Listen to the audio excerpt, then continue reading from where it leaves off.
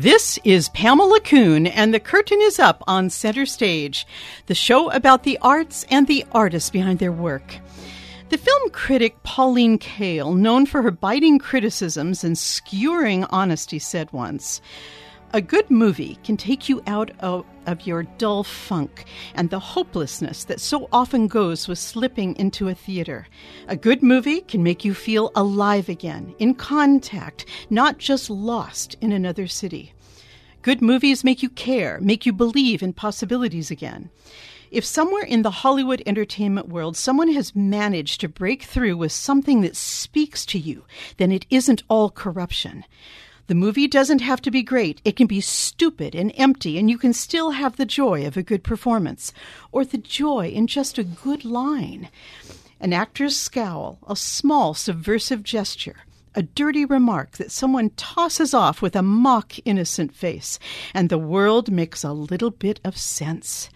Sitting there alone or painfully alone because those with you do not react as you do, you know there must be others, perhaps in this very theater or in this city, surely in other theaters and other cities now, in the past or future, who react as you do. And because movies are the most total and encompassing art form we have, these reactions can seem the most personal and maybe the most important imaginable.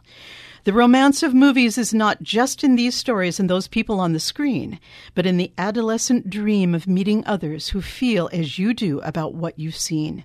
You do meet them, of course, and you know each other at once because you talk less about good movies than about what you love in bad movies. Again, those are the words of Pauline Kael from her book, For Keeps, 30 Years at the Movies.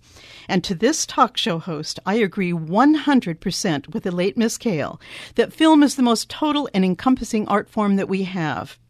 For a cinematographer to capture a certain light, to be able to admire the work of the greats or look forward to the next Spielberg gives my world a wisp of hope that what we live every day will be immortalized on screen.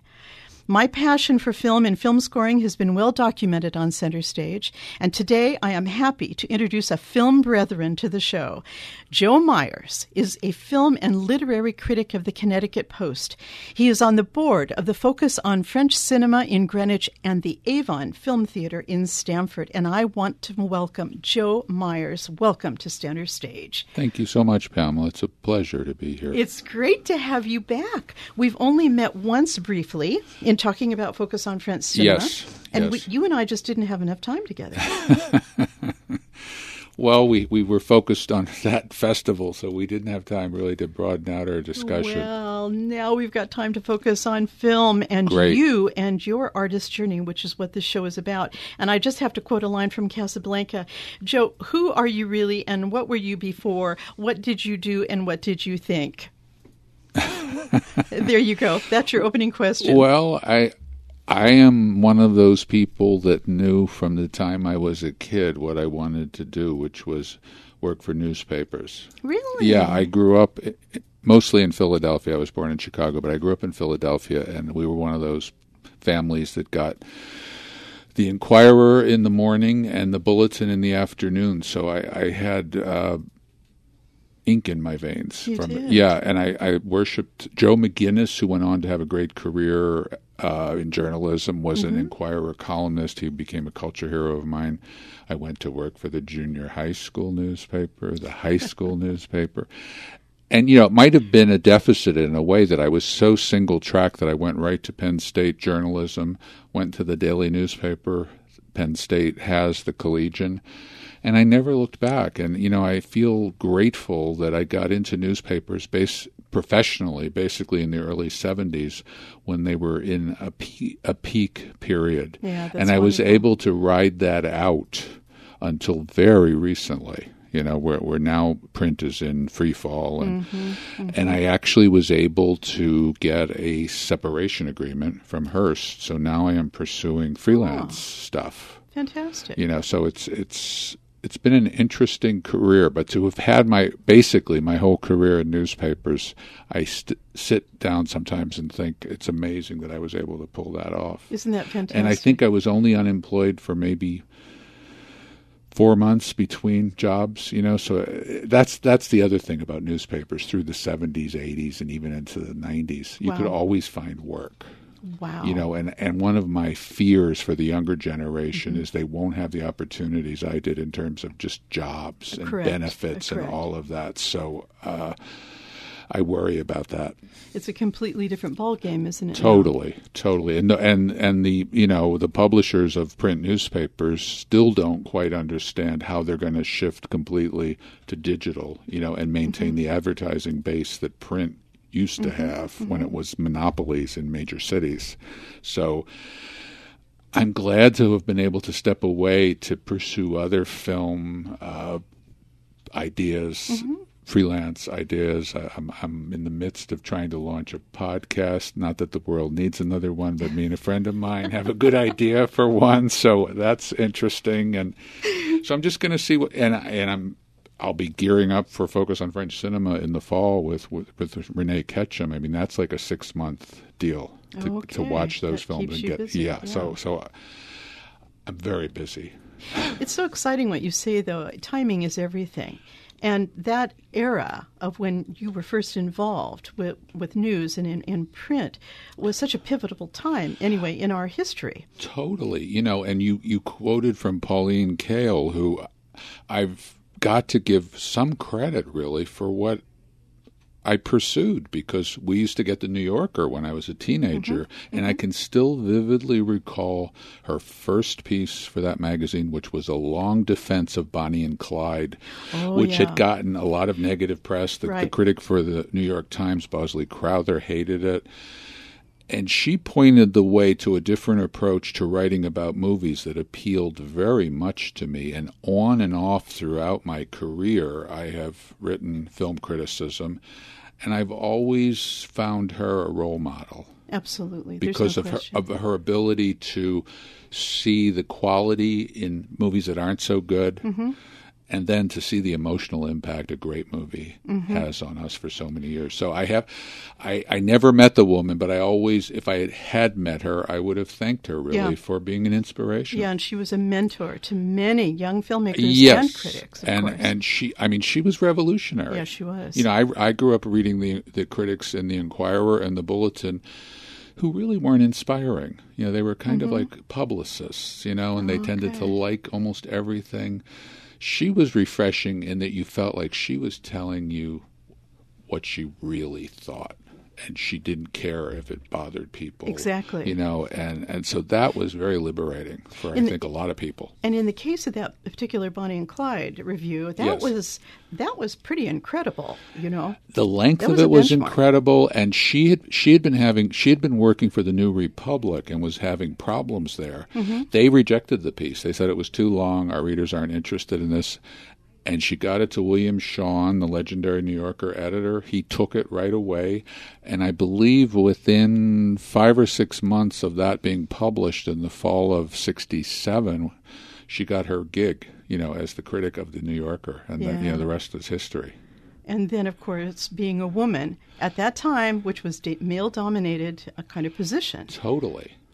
Very interesting. That's why, when people talk about the importance of women writers today, I always say to people that women writers were always important to me growing up. I mean, she was major. Renata Adler was major, who worked for the New York Times for 1 year and brought sort of a new way of reviewing movies too. So some of my major role models throughout my life have been women writers, for sure. Do you think there's a different tone from a woman? I think that Pauline Kael always prided herself on writing without age, without gender. I mean, people didn't know if she was straight or gay. You know what I mean? And I admire that, where it's all about what you're writing, the words you're putting down on paper. And I think, that a writer should transcend gender if they're really brilliant. Absolutely. Somebody like Mary McCarthy, Elizabeth Hardwick, these were real titans in my growing up years of reading. Wow. Yeah. Very interesting. Oh, yeah, Pauline Kael stands strong even today. I would advise any young person who's interested in movies and movie criticism to grab that book you mentioned, For Keeps, which is kind of a compendium no of doubt. the best of her stuff, and just absorb it. We actually also had on the show Brian Kello, who wrote a biography The of biography. her. And he just loved the time he spent with the family and her Yes. daughter, and she was an incredible woman. She oh was my an God. amazing woman. Yes. I'll never agree with her review though of The Searchers, but never mind. Oh, I mean, the great thing about Pauline Kael too was she broke you of that notion of having to agree with a critic. Yeah. She was so provocative that even if, like, for instance, I remember her absolutely loathing Ordinary People. Oh, Which Robert hit, Redford's you know, film. which hit me hard as a family domestic film. So I broke away from that idea of a great critic has to be somebody who reinforces your own opinions. Yeah. She was fascinating when she liked something you hated. Yeah. You know what I mean? Or hated something you loved. I remember her review of Terms of Endearment got people very angry because she absolutely hated it. But I admire that. She marched her own drummer. But it forces all of us to look with different eyes. Absolutely. And question your judgment sometimes and really think if the points she's making, are they valid? What do you think of her take on it? It was like you were in a conversation with her every week when you read her. So, Joe, do you think that's the real job of a critic, actually? I mean, is it to put all these ideas out there and challenge you? I think so. And I think trying to figure out what you think about a movie is the hardest part of a critic's job, because a lot of movies are just mediocre and you don't really respond to them very well or very poorly. And that was the hardest part when I was doing it as a weekly pursuit for the Connecticut Post, mostly in the 90s. It got to me after a while because there were many times where I would see something that was just mediocre and it'd be like, why bother putting it in the paper? What can I say about it? Other than that it's a piece of Hollywood consumer product. And I often felt sometimes it was more of a consumer job than an artistic job. Interesting. Because the bulk of the films that were coming out were product, not attempts at making an artistic statement in film. Yeah. So I think it's a very hard job. And today more so, I'm so glad I'm not doing it regularly now because in the summer you've got to write about all of these comic book movies and movies that are designed for children, and you're writing for adult readers. Right. I remember when I was still doing it full time, I think it might have been Shrek 2, where I kind of had a bell go off where I thought, why bother writing a piece about a kid's movie for the adult readers of a newspaper? And I'm sure I would not want anyone to look up the clip of whatever I wrote because I had to do it. But this is where we've come. This is where we've come. It's an interesting dilemma. And I think that's why I think the kids and a lot of moviegoers have glommed onto Rotten Tomatoes because they really don't want an in-depth review of Avengers Endgame. They want to find out if a spectrum of reviewers and moviegoers liked it. Yeah. So they see if it got at 85 or a 95, but what saddens me is I don't think the current climate will nurture a new Pauline Kael or Andrew Sarris or any of the people that blew my mind when I was young. Exactly. It's a rough time for that. It is a big transitional time. Yes. Let's get on to something a little cheerier. Great. So I love to ask this question of real film people, of which you are one. What was the moment when you first discovered film and knew it was your passion for life? That's a tough one because I was taken to movies from a very early age. Both of my parents were dyed-in-the-wool moviegoers, and when I grew up in both Chicago and Philadelphia, it was the time where every neighborhood had movie houses that you could walk to. Right. So I can't really tell you what the first movie I saw was. I remember having a vivid response to the original Invasion of the Body Snatchers, which I must have been only 6 or 7 years old. It was terrifying. It terrified me. I went home. I remember I was convinced there was maybe a pod under my bed. Absolutely. It made you question, like, could your parents transition into these monsters?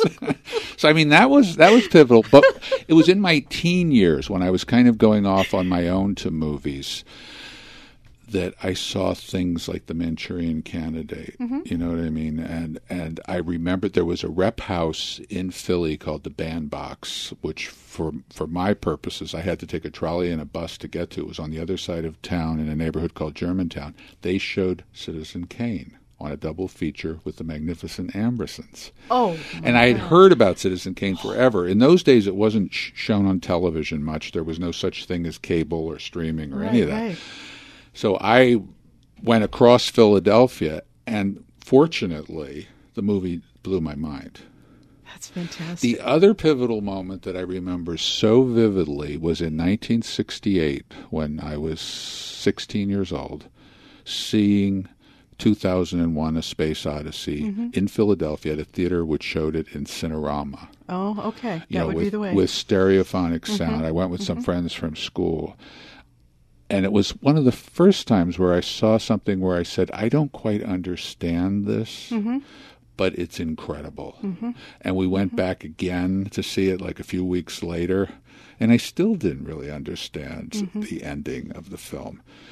But that had a profound impact on me in terms of a movie can be something fantastic that is about history and the world and technology and so many things that it blew my mind.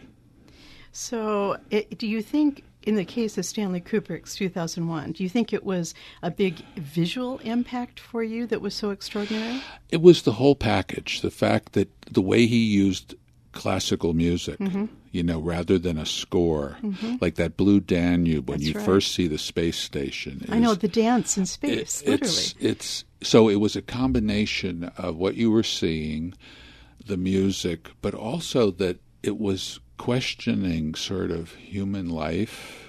The evolution that the Dave Bowman goes through in the final scenes is so eerie. It is. And that man is, when the novel, people forget the novel actually came out after the film was released. I think Kubrick wanted to have Arthur Clarke sit on that so that people could react to the film. And the novel made it very explicit that that last thing was an evolutionary leap. This is a star child, a new form of human being. But you kind of intuited that watching the film. It was really a profound experience. I can't say much more than that. Now, Stanley Kubrick said that a great film should be more like music than fiction. It should be a progression of moods and feelings. Would you agree with that? Totally. And I have to also mention, a few years earlier, I was only 12 or 13 when I went to the neighborhood movie house to see Dr. Strangelove. Yeah. Which didn't have as profound an effect, but I mean, that was a time people forget about now, when we were terrified that there might be a nuclear war any day. Yeah. At school you had the duck and cover stuff. And again, the fact that this director could make you laugh at the possible end of humanity. I mean, that was that film stood out. It was unlike anything around it in terms of how daring it was. Absolutely. That you could laugh. Gentlemen, you can't fight here. This is the war room. Lines that people remember 50 years later. Do you think that his time in England had anything to do with that? I mean, he'd really turned away from America at that point. I think he was able to sort of turn inward and really get away from all the Hollywood pressures, all the commercial pressures. He was one of the first guys before the real new American film emerged in the 70s, when directors were given more control. Kubrick had that control in the 60s. And I think he was able to just decide, this is what I want to explore. This is what I want to put on the screen. And he never varied from that. After his bad experience on Spartacus with Kirk Douglas, he never again got into the position where anyone told him, we want you to do this. And he had final cut on all of his films through even Eyes Wide Shut. They couldn't change his version before, because he had that in his contract. But yet the Orson Welles of this world had to capitulate to Hollywood and have their films cut to death. Absolutely. With no control. But going to England, I think, was part of it. He was physically separated from, I think people who are in Los Angeles fall prey to like all of that industry buzz and what's hot, who's in, who's out. He never really got into that. Yeah, and what Pauline Kael referred to as the corruption. Yeah, and it's interesting to get back to Pauline Kael, she never really liked Kubrick much. She panned The Shining, she panned Full Metal Jacket, she panned 2001. So that was one of my first breaks with her, where I just said, she doesn't get it. Right. And which was also, it's great that it sort of bolstered your belief in your own opinion. That's right. And you were young then. You were coming young, up, and you had a completely different vision. Absolutely. What did you think of Kubrick's Barry Lyndon? That was the first one of his movies that my first exposure to it, I was kind of cool to it. It didn't... And that was a case where I felt that the casting of Ryan O'Neal was a problem. Yeah. That he wasn't strong enough to carry that picture. I subsequently saw it again and have come to appreciate the sheer beauty of it. Oh my God. And the innovation. I mean, he had lenses ground that could photograph candlelight, but it's not one I go back to a lot and really, really love the way I do Dr. Strangelove in 2001. The pinnacle for me. I always look at Barry Lyndon and kind of think in the same mode, believe it or not, as a film you've mentioned, which is The Magnificent Ambersons. Yes. Which in a way you can just sit back, just close all the windows in the house. You let the music pour over you. There's just something about those films that transcends time.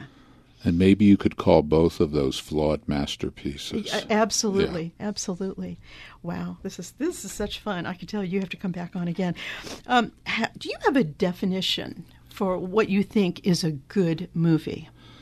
Oh boy, I think a good movie is something that I remember weeks after I've seen it. B, I feel like is doing something I haven't seen before. Right. Because there's so much recycling in movies where you just feel like you've seen everything. And because you have. Because you have. That when you see something fresh or somebody who's trying to do something new, that to me is what movie-making art is all about. That they're using the form to try to move in a new direction. Does anything stand out in your mind right now in that way? I know this is a hard question because right now we're a little bereft. Yes, we've lost so many of the greats like Robert Altman and Kubrick.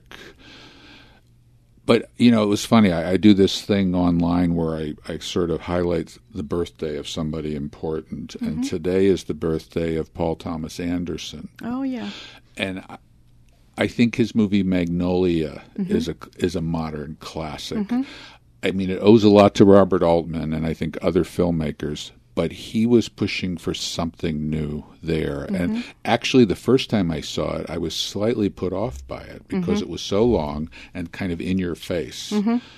But over subsequent viewings and over the years, I've come to admire that as a major film of the last 20 years. See, this is one thing I love about film viewing is when we see a film and when in subsequent viewings, we constantly keep seeing new things. And that's what keeps me in the film biz. I mean, it's very exciting. It's a discovery. It's like one of Kael's favorite films during her tenure at The New Yorker was Nashville, the 1975 Robert Altman film. And that, to me, is a classic example of you just see new stuff in it because he again, in an innovation, he had 24 major characters who were crisscrossing over a couple of days in Nashville. And it dealt with politics, it dealt with the bicentennial. That's right. And, it knocked me out the first time I saw it. I loved it. But there's so much to explore in that movie in subsequent viewings. You follow different characters. You see elements of characters that didn't interest you as much in the first viewing. But Altman, I think, at his best, was just one of those great geniuses. Innovators. He was an observer, really, wasn't he? And that same way Hitchcock would leave a camera on an actor, Altman would dare to do the same in a different fashion. And he would fail. He made movies like Brewster McCloud that I really don't care for, but he was always experimenting. And a lot of times, as I believe she wrote, he would use sort of the experiments of his lesser films and then somehow find a way to make them work in films like Nashville. Yeah. A working genius. Absolutely. It develops. But he had the freedom back in that time, too, of support from studios where he was able to make failures and still come back and make other movies. Now I don't think there would be that sort of lenience toward a filmmaker who made a series of flops. Exactly. It's like 3 strikes and you're out, Yeah. which is really unfortunate. I'm a big fan of film scoring. And I really believe that today's classical music of the future is quite possibly the great film composers. I agree. And you and I have talked about Bernard Herrmann. Of course, he was a fantastic classical composer, as well as film scoring genius. And you and I probably have our favorites. Yes. This goes to another show, I'm sure. But just one question. Do you think that the music can better a film? Totally. And I've talked to actors in a couple of cases who saw first cuts of movies that they thought were a disaster until the music. In fact, I think Janet Leigh even felt a little bit like that in Psycho. And a case that comes to mind is Mercedes Ruehl made a movie with Jonathan Demme called Married to the Mob. That's right. Which has music almost nonstop, pop music. And she told me when I interviewed her years ago that when she went to a rough cut of that without music, she was like, oh my God, this is so dead. over the top and nuts. And then she saw it with the music, and it was a different experience. And there it goes. Well, Joseph Myers, this has been an experience talking to you, and 28 minutes has gone by way too fast. Yes. We need to have part deux soon. Thank you for being my willing guest on Center Stage and talking about movies. And we both love movies, and your love is always evident in all your writing. Please come back and join us again. Thanks for having me. This has been a total pleasure. You bet. This is Pamela Kuhn, and the curtain is now down on Center Stage.